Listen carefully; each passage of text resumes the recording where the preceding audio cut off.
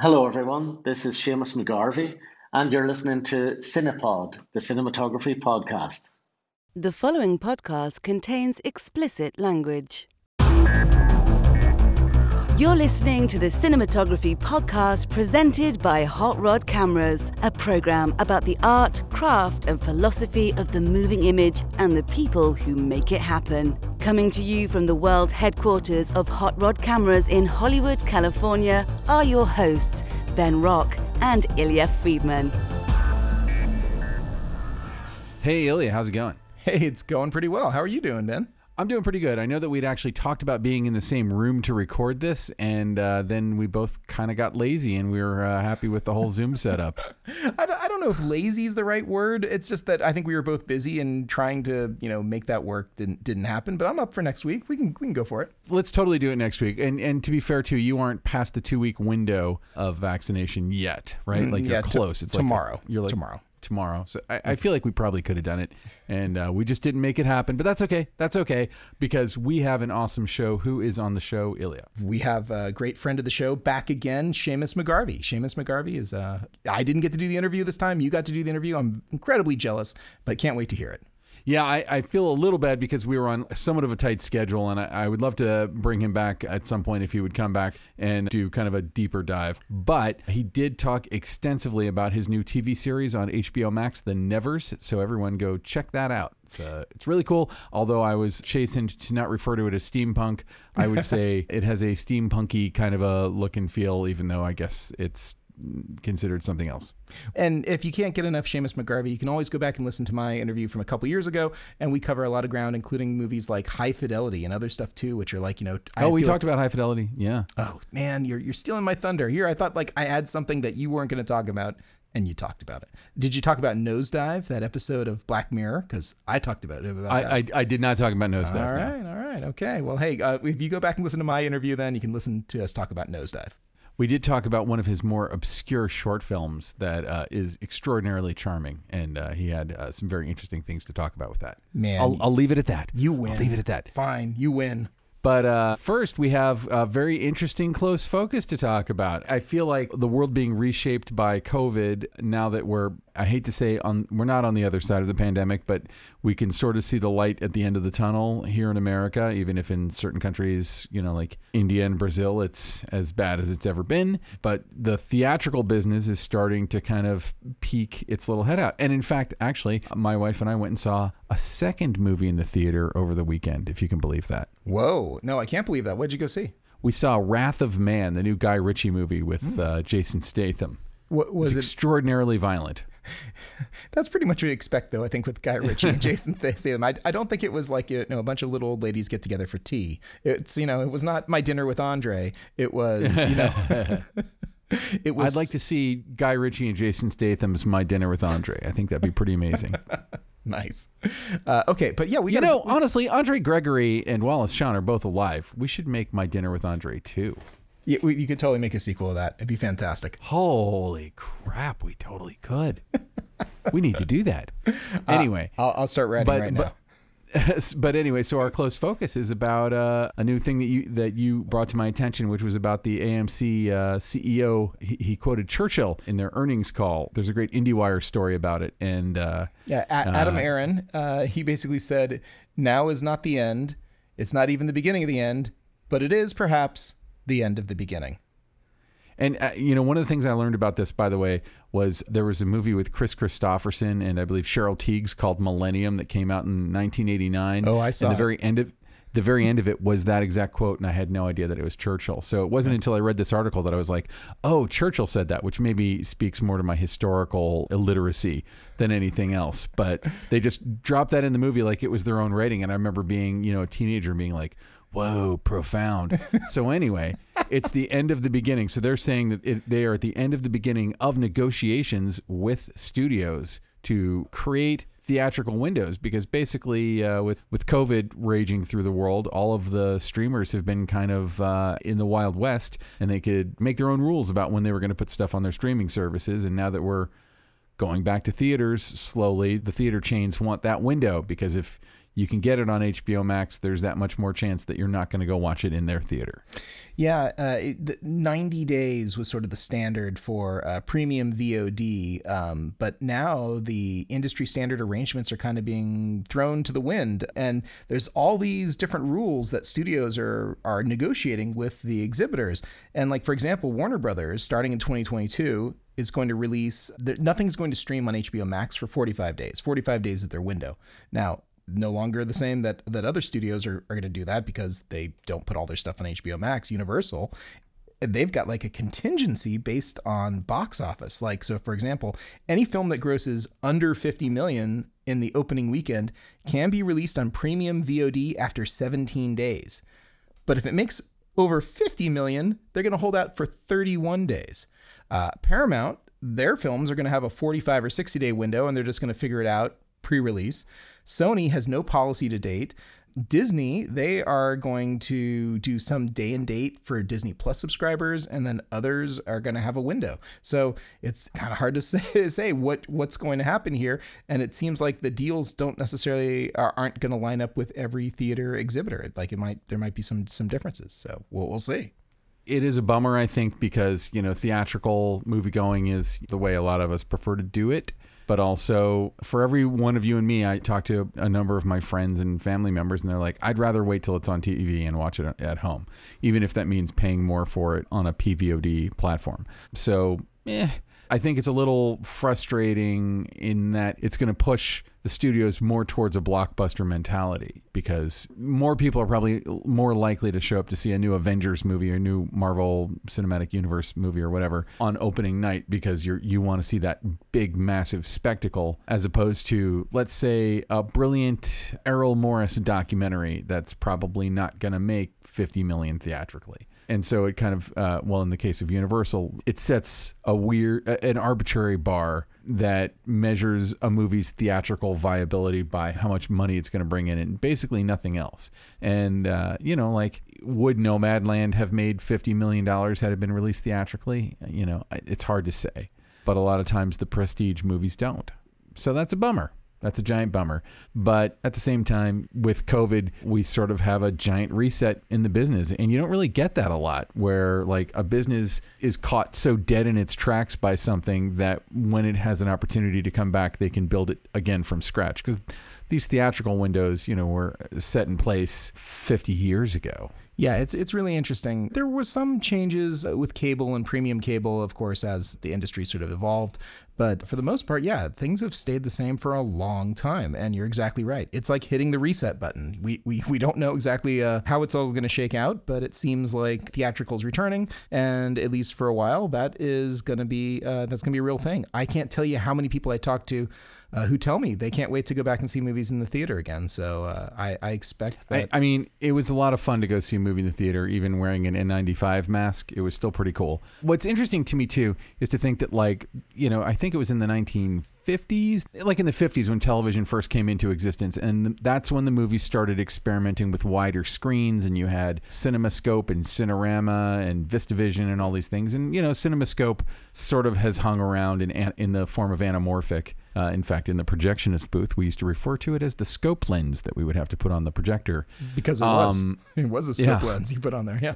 But anyway, right now, I feel like TVs, you can go down to Best Buy and for, $400, you can get an enormous television. And for not that much more, you can get some amazing sound. So people do believe they can kind of recreate a theatrical-ish experience in their house. I still always argue, and I will go down fighting, that what you're paying for when you go to see a movie in the theater is the communal experience, and it's the other audience members you're actually paying for, in addition to bigger screen, bigger sound. Because absolutely, you can get a great picture and great sound in your house now. You can have a 4K television in your house with surround sound, and a comedy will still not be as funny. A horror movie will still not be as scary. A giant spectacle film will still not be as thrilling because you're missing the energy of other people around you. So hopefully people will start to appreciate that again. I don't know. I talk about this occasionally with people, but the number one thing that's most important for your viewing experience is not necessarily the display device or the quality/brand of the speakers. really the number one thing that affects your experience is the room that you're in, acoustically, where you're sitting. All of that is going to affect your experience more than the best electronics that you could possibly buy and put in your house at any price. So not saying that there aren't terrible multiplex experiences. There are 100%. Oh, for sure. But don't you think, I mean, like, multiplexes have been under enormous pressure, I think, in the last 20 years to get better and better. And, hopefully the ArcLight comes back in some form. But I feel like here in Los Angeles, the ArcLight kind of pioneered a premium movie experience. There are other chains like Alamo Drafthouse that do that. And Cinemark, which is a nationwide chain, the Cinemark theater near my house are reserved seats. They're reclining leather, extremely comfortable seats. And, the movie-going experience there is head and shoulders above what I think even a great multiplex experience would have been 20, 25 years ago. That's going on everywhere. There's a Regal that has heated seats. It's like in Granada Hills or something out here. And I was like, heated seats? We're in California. It's not even that, whatever. Oh, it's so cozy when the air conditioning's pumping and you go like, oh, I'm so cold, but you got your heated seat. It's like, oh, it's so nice. Doesn't it just make you fall asleep? But anyway, the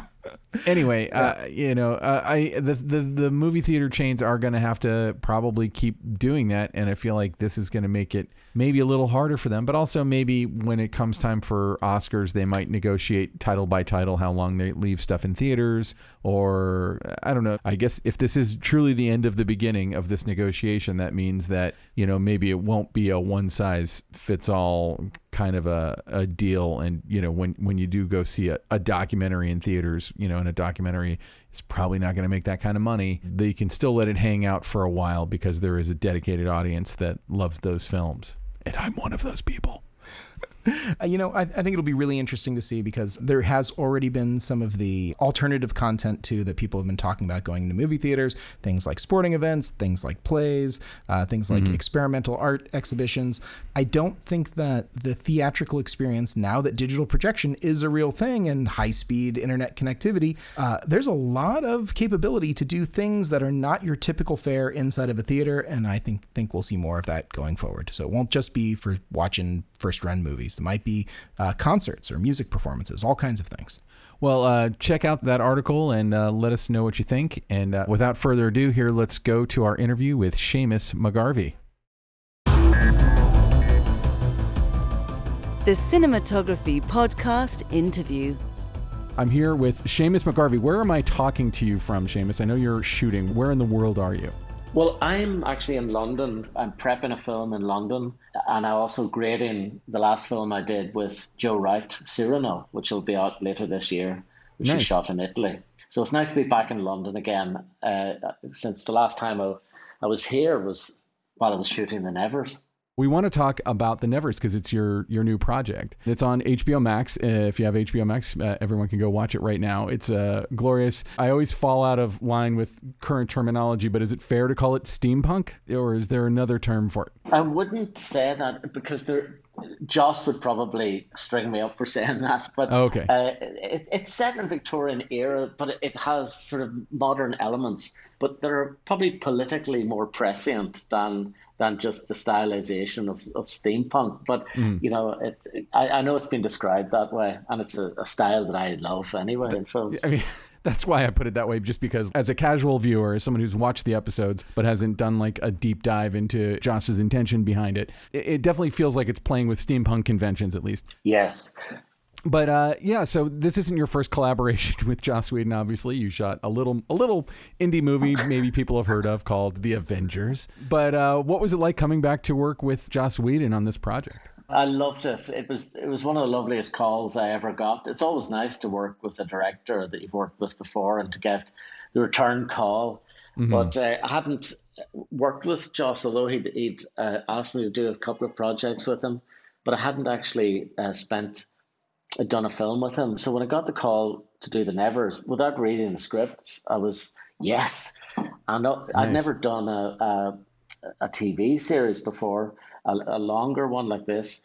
So I was just really excited at the prospect of that. And then when I read the scripts, I was just like, I am so excited about what we're going to try to achieve to do in this. And it was lovely to have that rejoinder again. And we had quite a long period of prep, actually. and we were all in the one studio. So it gave us a chance to really distill the ideas for the project together over quite a long period of prep, because they were still writing as we were going and fine-tuning the scripts. So it was really a lovely period of sharing of ideas, of putting stuff on the table and then sort of distilling them back. Random question about that. Since you were already on board while they were writing, just curious, because you're going to be creating the look and the palette and the style of the show. I'm not saying did you have a hand in the writing, because obviously the writers are writing it, but like, were you consulting with the writers? Were they taking any cues from visual ideas that you were playing around with, or were you giving them any, was there any give and take in the writing? Because usually the script is written and then the cinematographer is hired. Yeah, I would definitely not say in the writing per se, but I think that the fact that we were all in this lovely sort of Cinecittà arrangement in a factory or a warehouse in the west of London that became our studio, it led the writers, as we walked down this corridor of a palimpsest of ideas, of kaleidoscope of ideas that the art department had lined the corridor as you walked towards the office with. So it was every day you'd arrive on set, it was just like a scintillating kind of collage of images that would really get into you and under your skin, and you really felt that you were imbibing in the era. So I hope that sort of fed into the writer's perception of the place that we were going to be filming in. And also, as we gradually started finding locations, I think that the architecture, the settings of each location inevitably affects the writing, because the architecture suggests things. It suggests kind of trajectory of people through the place. So that was really exciting to see how that would. But the writing was a very private affair, with Jane Espenson and Joss. Then they would tell us what they had, but it was like bringing out the baby at the end, and it was fabulous to see that. And to be clear, I wasn't saying like, were you writing stuff? I'm just wondering, like, when you have all the creative principals kind of all hanging out and talking to each other, pitching ideas, like, I assume that they're pitching visual ideas and you're, like. There is that. There is that actually, Ben. There is that lovely democracy of ideas. That it means that that it's sort of in the atmosphere. So I think people pick up on things inevitably if you're all in the room or in the building together. And that's the lovely thing about filmmaking. And that happens in a live way. If you're open to it and elastic enough to receive it, it happens when you're shooting too. And that's the thing I get the most buzz from in filmmaking, is the acts of chance that create wonderful, unexpected results. And I think you just have to, as a filmmaker, be kind of like ready to receive those things, because they come at you out of nowhere. And if you've been working on something for an extended period, it sort of tunes your brain to each other. I think you become very, not exactly feral, but you do become like a little family in the forest. And you start thinking the same way as each other, and there is this sort of gradual merging of the tribe that's about to make the movie. And I think that something in that, if you're open to it, means that you can skid and go with it and think intelligently about whether that shift in direction is the right way to go, because you're already traveling in parallel lines at speed, warp speed, especially if you're working in TV. Like, this is a TV show. I've never worked so fast and hard in all my life, because I know that was my next question. You had shot the pilot of Black Mirror, if I'm not mistaken. Yes. But that's the only other TV credit I know that you have, unless there's. Well, I did. I'm the pilot, man. I did like Anthony Minghell's number one lady detective agency and Mike Nichols' Wit for HBO. But this was one that was going to be a longer stint. And I know that the speed of those other filmmakers wasn't the same way that this had to be. We had limited time to shoot.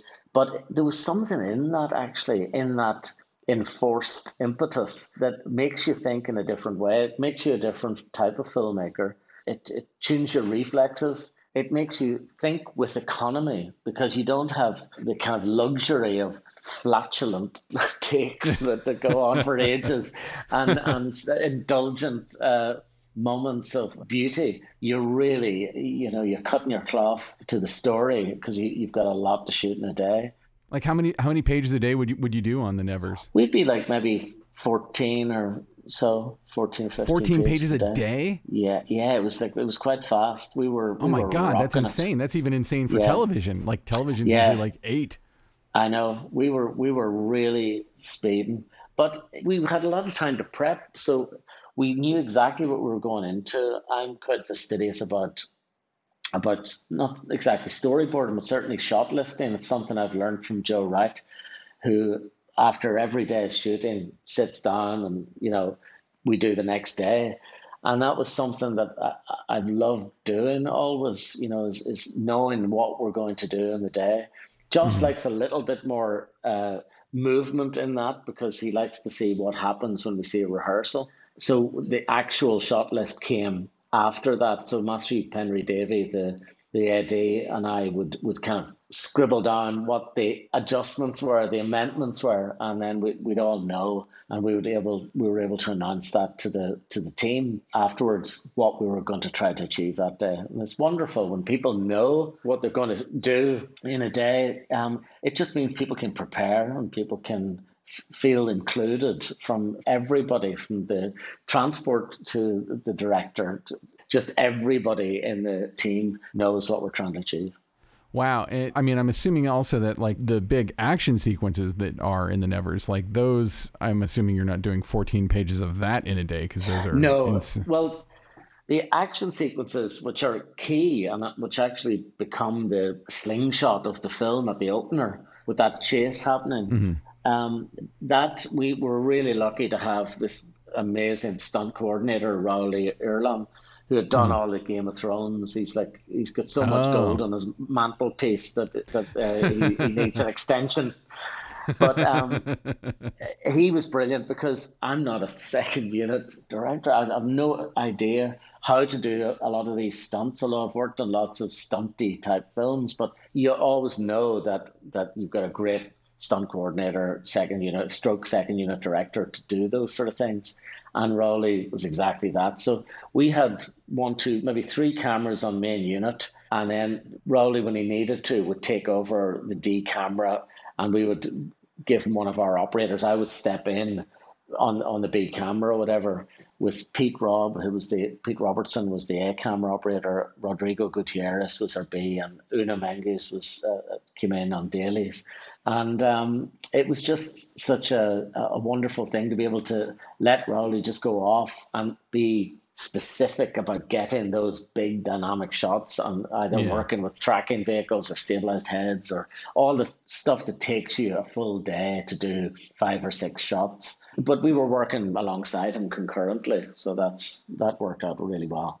One of these days we need to get someone in who like specializes in second unit, because I feel like people don't realize how much of the big movies they watch, be it Fast and Furious or whatever, are driven by a second unit that is not really second. It's just, they're working for the first unit director. Yeah. Because when I was watching it, I was actually curious about the action sequences because they were tight and well executed. And Alana, you had a question that you wanted to talk about with like the use of... I did. Yeah, my question, Seamus, was a little bit about how was it fun to do like the forced perspective shots for the giant girl in the Nevers? It was. Well, that involved, involved a lot of research and looking at how other people had tried and failed to do that sort of thing before. But ultimately, it's totally old school cinematography and special effects work that allows you to do that. And actually, the sort of hero of the research of that was our visual effects supervisor, Johnny Hahn. And he kind of researched all different movies like Harry Potter and Hagrid and, how to do that sort of thing. But it's basic mathematics, She was, initially her height was not double her actual height. By doubling her actual height, it made all the mathematics very simple to do. So, you drop the camera half the height that you shot the normal plate at, and then you move it forward By half the amount to the subject. So all those things was a steep learning curve for me because I'd never done that kind of work with miniatures or false perspective. But it all worked out really well in the end. And we were able to do it. The key was trying to shoot her in the same lighting setup, making sure that there was one occasion in the backyard where she was sitting there with her book where we shot the reverse in a studio. And I'm usually quite good at shooting fake daylight in a tungsten studio set, but there was just something about it. And we actually worked out it was about the wind. The cut I was like, something's not right.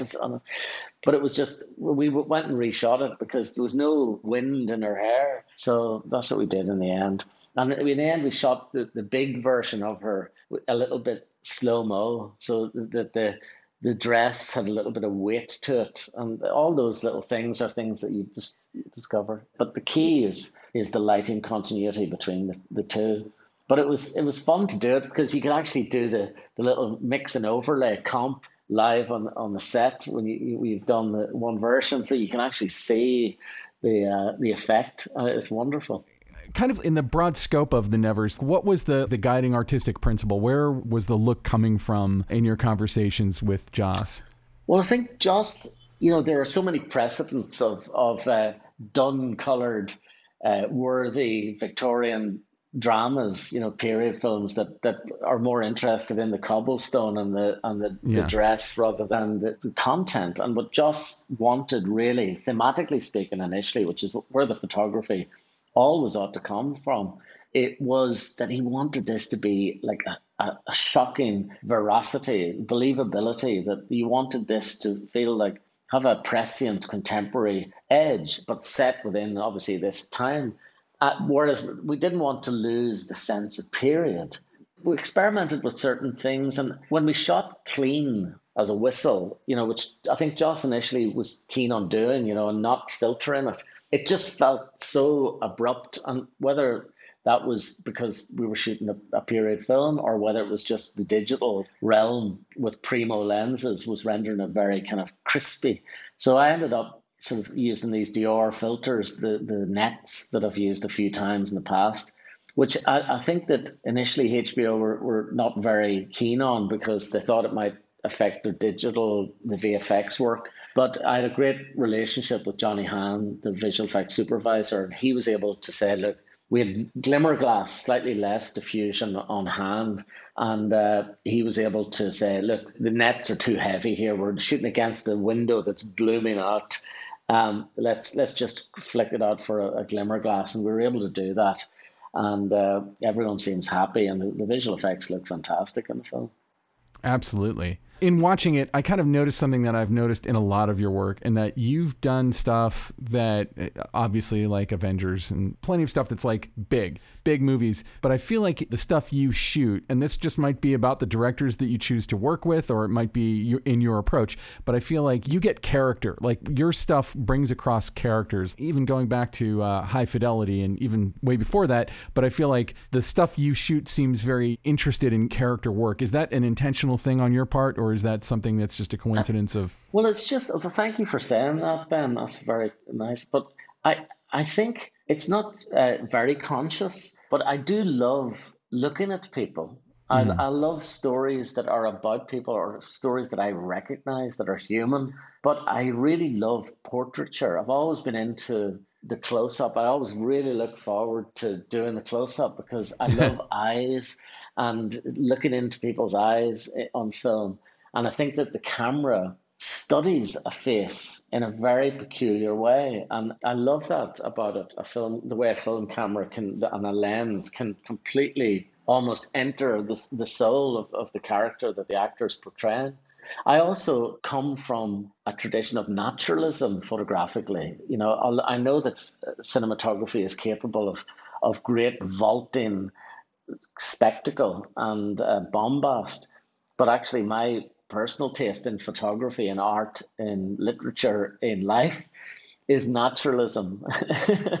So I'm drawn to that. So I suppose in that there's a simplicity. Also, I don't have the kind of dexterity or skill to do stuff that is super, super complex. I just don't have those skill sets. So I like simplicity because it's kind of as much as I can manage. And in that, I think comes an authenticity, maybe, or, that people can relate to or see a character when there's not the song and dance and all the bells and whistles of trickery. Can we talk a little bit about your background, like where you came from? I always like to ask people, like, when was the moment in your life that cinematography kind of entered as a possibility, as a thing you might pursue? Like, what was it that got you connected to that? At every stage, it's a different impulse. It's a different urge. At school, a teacher giving me a Super 8 camera and saying, go and make a film. In film school, having a tutor, Jacek Petruski, who from Poland, who'd worked with Vida and people, who was so inspiring, who made me think about films and its poetic possibilities, not just the spectacle of it. That there's in the space of the cut of the rhythm of a film, that there's something else that's unique and peculiar to cinema that is not in photography and any other art form. And I've been learning about that ever since. But, it's just at every stage you discover something new and wondrous about our art form. And I think that being curious and continuing to be curious about cinema's possibilities, which is obviously a very young art form, is something that I'm fascinated by.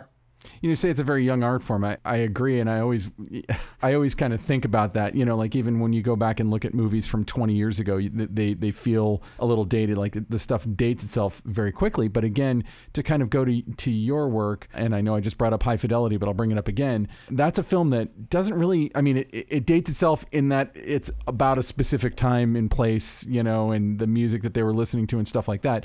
But in terms of the character work, in terms of the actual cinematography, like it feels very modern in a way, even that, and I'm not disparaging it in any way, but the TV series, the reboot of it, I feel like is so much of right now that it will date itself more quickly in 5 years time. Whereas I feel like High Fidelity, you go back and look at it and you go like, oh, that's the movie that made Jack Black a star. But the stuff about it still feels relevant. When you're making stuff, are you ever thinking about that? Like there's always like a trendy look that people are pursuing. And then there are films that have like a timelessness to them. And again, I feel like your films are more of the latter category. Are you consciously aware of that? Well, there are a couple of tropes going on right now that annoy the hell out of me. But which I think are going to make this era feel very dated. Oh, what are they? Please tell me what they are. You don't need to call out anyone's name. There's the out of focus back of the head one, with everything soft in front, the following shot. There's that one. There's a little bit annoying. There's the sort of pink and yellow and pink and blue. I've noticed that actually. I've been seeing that a lot lately. Just everywhere. It's like a sort of a lurid pink purple cerise color that's everyone's lit with. And I'm like, what the hell? Why?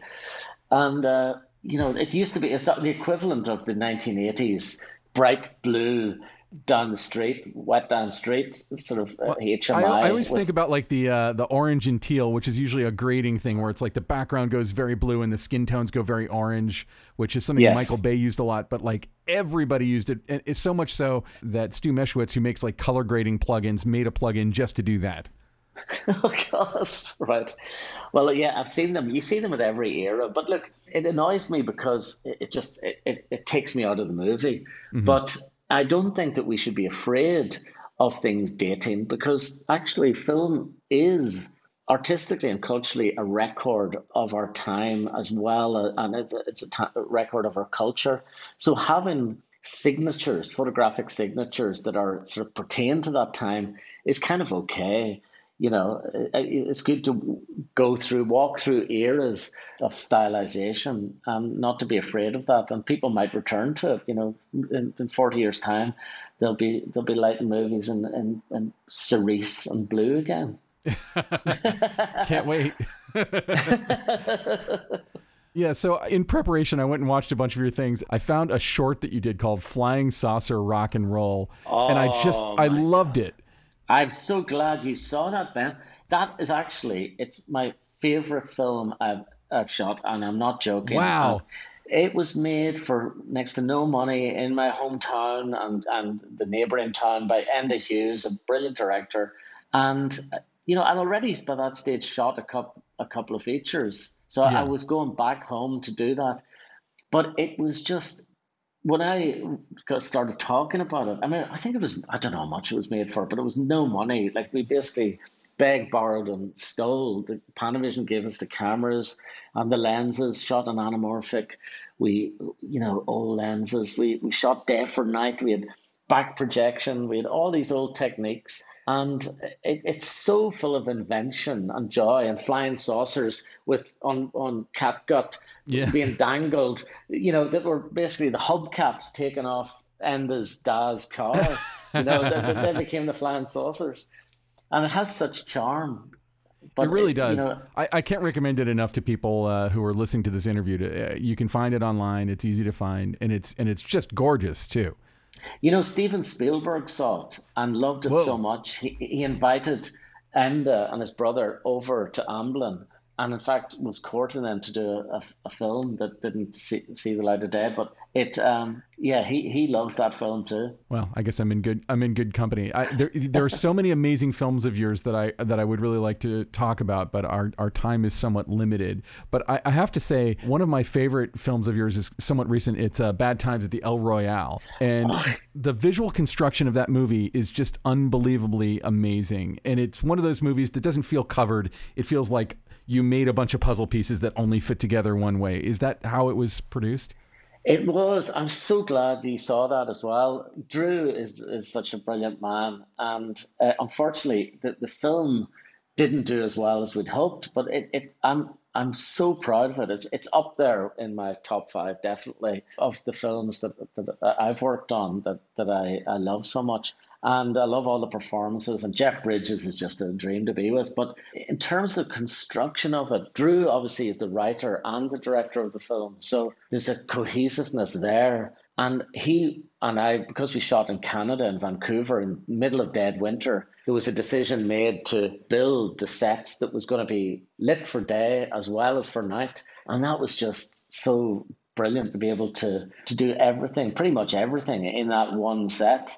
And, and plan it out in advance with the designer, with the director, and build in practical sources into the set so that we could move the camera. Again, Drew is somebody who loves moving the camera around the set and looking in all directions. So, and that movie, like, above all, is kind of a giant mystery puzzle to be solved. And when you're making something like that, I'm very curious, how does it affect your photography? How do you show something that later I'm supposed to go, oh, that thing meant this, and it wasn't what I thought it was, without giving away the game? Like, how much of your input goes into, like, visually creating the arc of the mystery and how it is solved? Well, it really comes from the director, because he's been living with that script for a long time. Mm-hmm. And I think Drew worked with the designer for a long time before. So there are visual cues and design throughout the movie, in the lattice work that you look through, Douglas Sirkian type clues that you can see that there's a sense of things are not quite as they ought to be. And the idea of reflection and double images and double standards occurs a lot in the film. So yeah, I mean, that's really from Drew's completely fantastic imagination. So it's a joy to be around somebody like that who's so talented. I hope he makes another film as vaulting in its visual ambition as that one. It's really a movie that I think is worth seeing. It's a great movie for the performances, for everything, but I think the visuals are, like, you could just teach a masterclass in visual construction just on that film. It's so brilliant. Oh, wonderful. I also wanted to talk to you about your documentary work, and I know that you've done several documentaries. The one that I most recently saw was the Harry Dean Stanton documentary, Partly Fiction, I think is what it's called. Yes. Are you someone who started in narrative and moved into documentary, or did you, like, what brought you to documentary? Hand in hand, really. I mean, it comes from my love of natural photography. It's from my curiosity of our world. Yeah. And the documentaries allow you the privilege of access to places that you've never seen before, with the camera as your shield.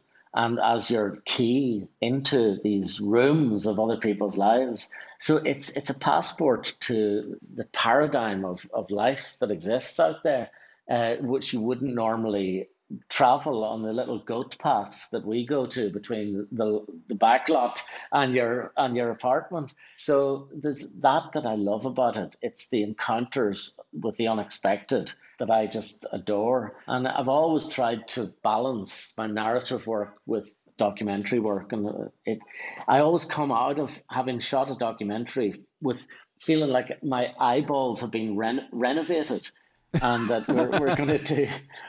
I'm able to look at things with keener eyes, or with a more slanted perspective. And that one in particular, the Harry Dean Stanton documentary, which was directed by Sophie Huber, was made initially for very little money, just because I had a 5D, Canon 5D, and Sophie and I just used to go out and hang out with Harry. She was a very good friend of his, but we all became great friends in the making of it. Sophie and I actually lived together in the one compound in LA at the time. And we would hang out with Harry. And when he saw the film, he said, "Partly fiction. It should have been called Panty Fiction. That's the story of my life."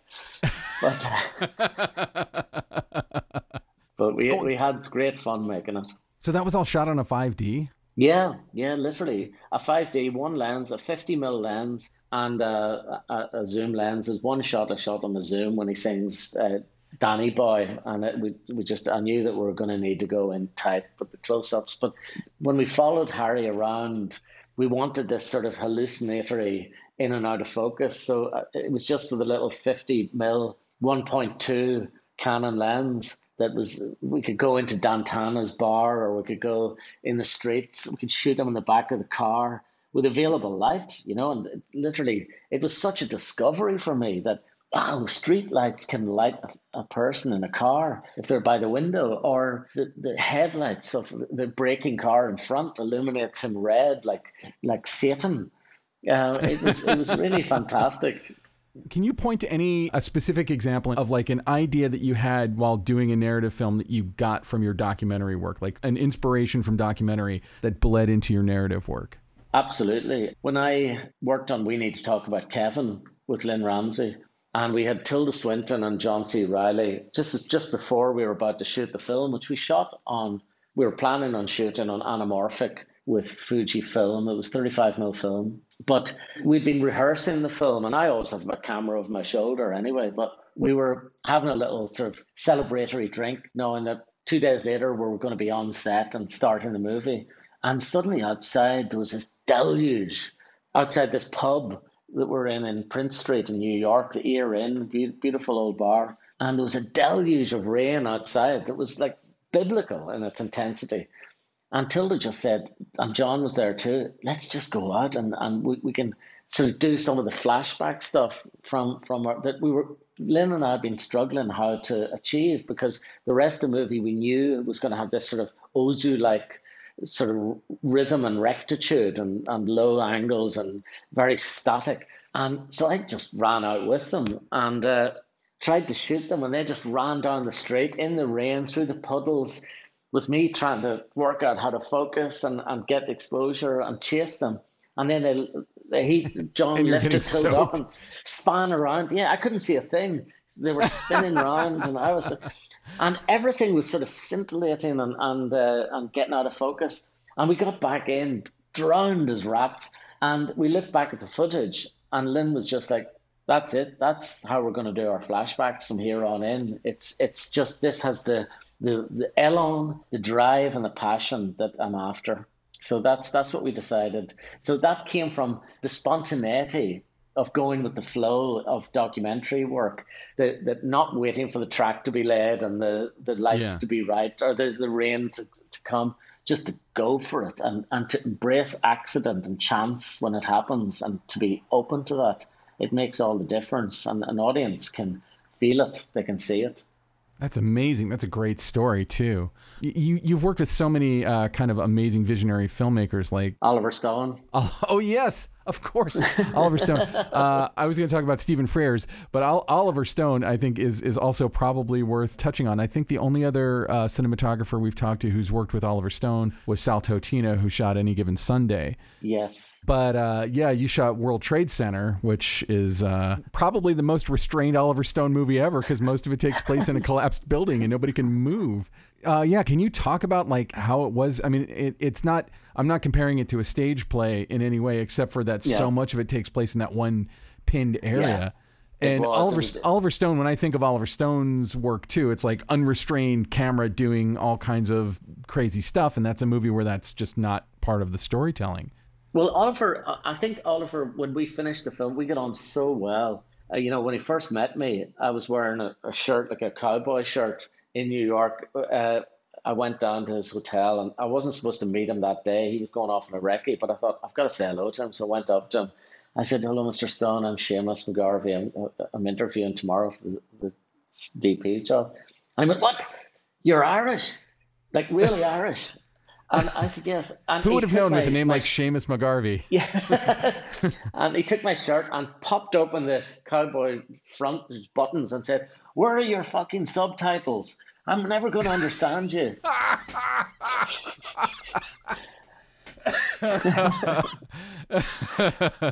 So when actually at that point he kind of has to hire you after he did that. Yeah. He did actually. He said, "Put your bags upstairs and we're going on a scout." And at that point I was hired, and I had a wonderful time on the film. But at the end of it, he wrote me a thank you note. And he said, "You've been great. It's been great working with you. Thanks a lot, Mr. 40 millimeter," which was like such a put down after all the extraordinary work he's done with Bob Richardson and Rodrigo. It was like, "Thanks a bunch, Mr. fucking 40 millimeter." Well, I feel like we're getting very close to when we need to move on. I could talk. You've made so many movies that have been, so outrageous and influential and beautiful, and I would love to talk to you more, but I know that our time is a little restricted. Before we go, where can people find you online besides also just literally watching any movie on any streaming service, because you've shot so many? Yeah, well, I'm on Facebook under my own name. My Instagram is Seamie Mac, SEAMIEMC. I'm on Twitter as well, so under my own name. So yeah, look forward to seeing everybody. Yeah, everybody feel free to follow him on Instagram or Twitter, or if you're cool with Facebook, then that too. Well, thank you so much. It's a real pleasure to meet you, and I love your work, and I hope we can have you back and talk at greater length about some of these projects. I would love to. Your whole background, I'd love to know more about it. Well, we'll have you back at some point if we can, and thanks so much for coming on the show. Thank you for inviting me, Ben. So that was Seamus McGarvey. I hope one day we can bring him back on here. I'd love to talk, more in depth about stuff like High Fidelity and Avengers, maybe even like get into Avengers. We could go back to Nosedive. I'm sure that by the time he comes back, he'll probably have more stuff he wants to talk about. So. Yeah. Well, it'll be interesting to see. I'm excited to see where the Nevers goes by the end of the season. But before we go on to our short ends, Ilya, you have some emails that we have, correct? Oh my God, we got a lot of fan mail for the Randy Tom episode, which seems to have been really popular. Instagram comments, Twitter comments. We got an email from editor Ben Katz's mother, who whoa, Ben Katz's mom. Ben Katz's mom bothered to write us an email. Is she in the business? I don't believe so, but she felt so inspired that she had to write to us. She wrote, "I loved Randy Tom's interview. A generational thing? Perhaps, but it also felt like I was auditing a class in sound recording. Fascinating recollections that only Mr. Tom could share with listeners. Wow," with 4 exclamation points. And the question from Ben kept the conversation flowing. I could have listened for another hour. Ilya and Ben's intros and outros make for some fun listening. All of you are doing such a service to the film industry. Thank you to the entire podcast team. Well, thank you, Suzanne Katz. That was amazing. Thank you. Well, thank you, Suzanne, and thank you for making Ben Katz, because, without Ben Katz, we'd be hosed. Happy Mother's Day. There you go. Happy Mother's Day. So I guess we got should some now more, announce. No, before we move on, yeah. I got more. From Twitter, Max Smith wrote, "This is a fun interview. Do you know what Walter Murch asked Randy Tom to do after their first meeting? How about the piece of equipment that Randy found that made the perfect sound for the AT-AT in The Empire Strikes Back? Yes, we go into all that stuff. And thank you, Max Smith, for the nice Twitter comment. We also got a nice one here from Lucy Autry Wilson. She wrote, "It's always interesting to hear Randy Tom talk about sound design for movies." Thank you, Lucy. And then over on Instagram, we got a message from Nagam Osman. I hope I said that correct. That wrote, "Amazing episode. So inspiring. Loved the Yellow Pages mention. Ha ha ha ha." So, well, thanks all of you who wrote into us and took a moment. We really appreciate that. I'm sorry we couldn't get to everything, but those three were wonderful and they are a good representation of all the feedback that we got. So thank you.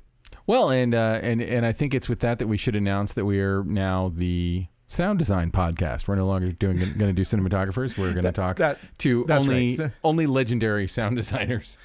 We're completely changing the show. Anything involving cinema and camera, no. Ben is pulling your leg, and I'm playing along with it. But no, it's nice. A little late for April Fools. Yeah, we're diversifying a little bit, and we're bringing in some other stuff. And with people like Randy Tom, I hope you all agree that it's really wonderful to have those other folks on the show. Well, and it should be said that our producer Alana Cody really worked hard to line up that interview with Randy. And I can be a crank about stuff sometimes, and I'm like, I thought we were the cinematography podcast. And of course, you don't not interview Randy Tom. The guy's a legend and he's been around forever. But we've also kind of said from the beginning that anyone who has an opinion about how films are put together is affecting cinematography or is affected by cinematography in some way. And the craftsmanship that goes into making films is so holistic and comprehensive. And having somebody like Randy Tom on here was, just a rare thrill. Like, I'd feel like he could have talked for another 3 hours and I would have just been sitting on the edge of my seat. I'd love to maybe bring him back at some point because I feel like we were able to cover 1/10 of his career, maybe. He's done hundreds of humongous movies over the last 4 decades. So thank you, everyone who reached out.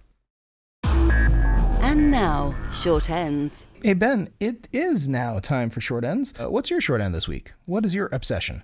I wanted to give a shout out to one of the guests on our show it was before COVID, so it was probably a year and a half ago, Byron Warner, who had made me aware of a software I didn't know anything about called Scriptation. I might have mentioned here that I recently got an iPad and I was looking for apps on this project that I can't really talk about yet that I'm currently working on, but we already have the script. And I remembered Byron talking about Scriptation, so I downloaded it. And holy crap, is this software the most amazing thing I've ever seen. I can't believe I haven't been using Scriptation my whole life. It enables you to bring in a PDF, and there's any number of ways that you can make notes on it, and you can make notes for different departments, and different people can have various accesses to your notes. And then the problem, the Achilles heel of this process for years and years and years, which Scriptation has solved, but the problem would be you'd have your script, you'd mark it up, and then you'd get the blue pages. And it's like, fuck, my notes aren't on any of the blue pages, so you'd have to take hours and transcribe your notes over onto the blue pages, or you'd have to have them all on sticky notes that you unsticky from one thing and put onto the blue pages. So Scriptation, which is like a really amazing paperless workflow, you bring in a PDF, you do all that work, and then you get the next version of the script, and it analyzes the two versions, puts all your notes where they used to be in the other version, tells you what all the differences are, and you can keep on going. And it's also something that you can sync up with people in different departments, actors. Like if you're an actor, you can choose your role and it'll highlight all your lines in the whole script. Like it's just an amazing, amazing piece of software, and it is designed to be used on set. So when you buy it, which it is a subscription, but it's not that expensive and totally worth it. You can have it on I have it on my desktop, so I can sit there and really dig into it on my desktop. But then when I open it on my laptop or onto my iPad, it's all synced onto the iPad, and it's just an amazing, amazing piece of software. So, and I had never heard of it before Byron talked about it on our show, and he even showed us some of his Scriptation notebooks. And I said something about it on the podcast, and George Foyt, who we talk about, about, texted me. He's like, "You've never heard of scriptation? It seems like the exact thing that you would be telling everyone about." So here I am telling anyone who will listen, if you're going into production, check out scriptation. And I think, it doesn't matter if you're doing a movie at TV. It seems like it's used a lot in TV. If you're doing theater, if you're doing anything that requires a script in which you're going to get multiple revisions and drafts, and even just the markup features, just for the ability to mark it up, even if it didn't have that update ability, it's pretty amazing. But the fact that you can have all your notes in every version of the script and never have to worry about transferring stuff over, a genius. So I hope a couple people check it out. So what is your short end this week? I don't know if you'll get the reference, but you've probably heard people talk about in the movie industry a 25-75. You ever heard anyone talk about the 25-75? You know what a 25-75 is? I want to sound smart, but I don't. Okay. 25-75. Those four numbers, 2575, has basically been dominated by a company called O'Connor for the last, I don't know, whenever that tripod fluid head came out decades ago. And ever since then, you don't have to say anything but like, oh, I need a 25-75, and someone would know exactly what you're talking about. Well, I predict that's going to start to get the waters a bit muddy now, because Tokina is coming out with their own version of the 25-75, not a tripod, but a zoom lens that goes from 25 millimeters to 75 millimeters. And so a new way to confuse people with numbers. That's awesome. That's right. So people are going to say 25-75, and you're going to think, oh, tripod, no problem, fluid head, I know what you're talking about. And it's going to be, no, I'm actually talking about this new lens that basically the rumored price had been up until this point, and I'm not really giving anything away. Please say it's $25,075. That would make sense, but no, it had been rumored and sort of out there as like the official price was going to be about $5,600-$5,700. By the time you hear this, the embargo will be lifted. It's actually coming in at $49.99, so it's a $5,000 lens. But the quality that you're going to get from this $5,000 lens is significantly higher than you might expect. Tokina's already been doing some incredible lenses, and this one's no different. And really, they are punching way above their price, and it is going to compete with lenses that are many times more expensive. And this sort of zoom range of 25-71, this 3-to-1, it doesn't sound like a huge range, but it's a small lens. It's available in PL mount. It has all professional cinema style stuff. It doesn't have any compromises. It's not one of these new sort of maybe off-brand, inexpensive zoom lenses that do have some qualitative issues. It's really a premium piece of kit, and people are going to be able to start getting it in about 2 to 3 months, which is really fast actually for lenses. We have some lenses now that you have to pre-order a year before you get them. So, but this lens, 25-75, I think it's going to be really popular amongst a wide variety of users, and it covers Super 35. It's not a full frame lens, but damn, it's a 2.9, and it's really well put together. And I would personally rather take a dedicated Super 35 lens that shoots really, really well. It does what it does really, really well, than having a compromised lens that maybe doesn't do what you hope it would do. And the fact that they can do this for $5,000 is just incredible. That's pretty amazing. And Tokina has been they've been making great lenses for so long, and I'm a big fan of. I own a few Tokina lenses. Nothing that fancy pants, but I definitely have some Tokina lenses in my kit. Well, they're being used on all kinds of stuff too. They haven't done a good job of marketing and telling people exactly where they're being used and on what. But I saw some stuff recently that's coming out of Europe. Maybe you can change that for them. Like you can be the guy who tells Tokina how to get the word out. I don't know if I don't know. Well, I'll try my best. I will try my best, because they're really great lenses, and they deserve some more attention. Excellent. So Ben, I think we've reached the end of our show. Where can people find you?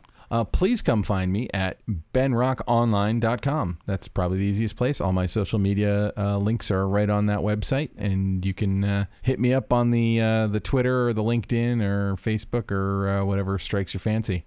How about yourself, Ilya? Where can people find you? You can find me over at Hot Rod Cameras, hotrodcameras.com. That's where we sell stuff. You can also find me on all the sort of usual social media stuff. And every once in a while, people are mentioning the podcast now on LinkedIn. So if you're on LinkedIn and you want to hit me up there, I'm Ilya Friedman on LinkedIn. So there's only 3 of us, but you'll know which one's There's me, 3 Ilya Friedmans? Have you guys talked to each other? Yeah, it's pretty funny. So yeah. You have, really? Yeah, there's another one in California too, which is funny. So there's a few Ben Rocks, and I've actually become friends with one of the other Ben Rocks. We encountered each other on Twitter, and the one who I've become kind of friendly with, he's a D&D guy, and he lives up in Seattle or in Washington State. And he has a kid about my son's age, maybe a little bit younger, but it's just it's super weird. And I was like, man, we should have a convention of Ben Rocks. And there's another Ben Rock who kind of tolerates me, but I haven't like corresponded with him in any meaningful way. So yes, you're just tolerated. I am, but I think a convention of Ben Rocks would be awesome. Yeah, we'd have to probably go to a color or number system to differentiate one from the other, or go by our middle names. There was, believe it or not, a Jim Smith convention at one point that had thousands of people who went to it, all named Jim Smith. You know, there could be a Tom Thompson one. I know I have encountered more than one Tom Thompson, and my sister at one point was married to a guy named Tom Thompson. Interesting. All right. Very nice guy. Well, let's thank some people. That was that went way away from cinematography. So yeah, well, first let's thank Ben Katz and his amazing mother. Yeah, absolutely. His amazing mother who gave us who had such nice things to say. But Ben Katz, who edits this and hopefully has worked hard, but not too hard, to make us not sound like complete morons. We're making it hard for him right now. He's going to be like, I'm cutting this out. I'm changing this. All right, sorry, Ben Katz. Because I thanked Kay Zalatrachi leastly last time, we should thank him next. Let's thank Kay Zalatrachi, not leastly, who's not listening to this show. But, I'd like to think... Can I tell you Kay's thing?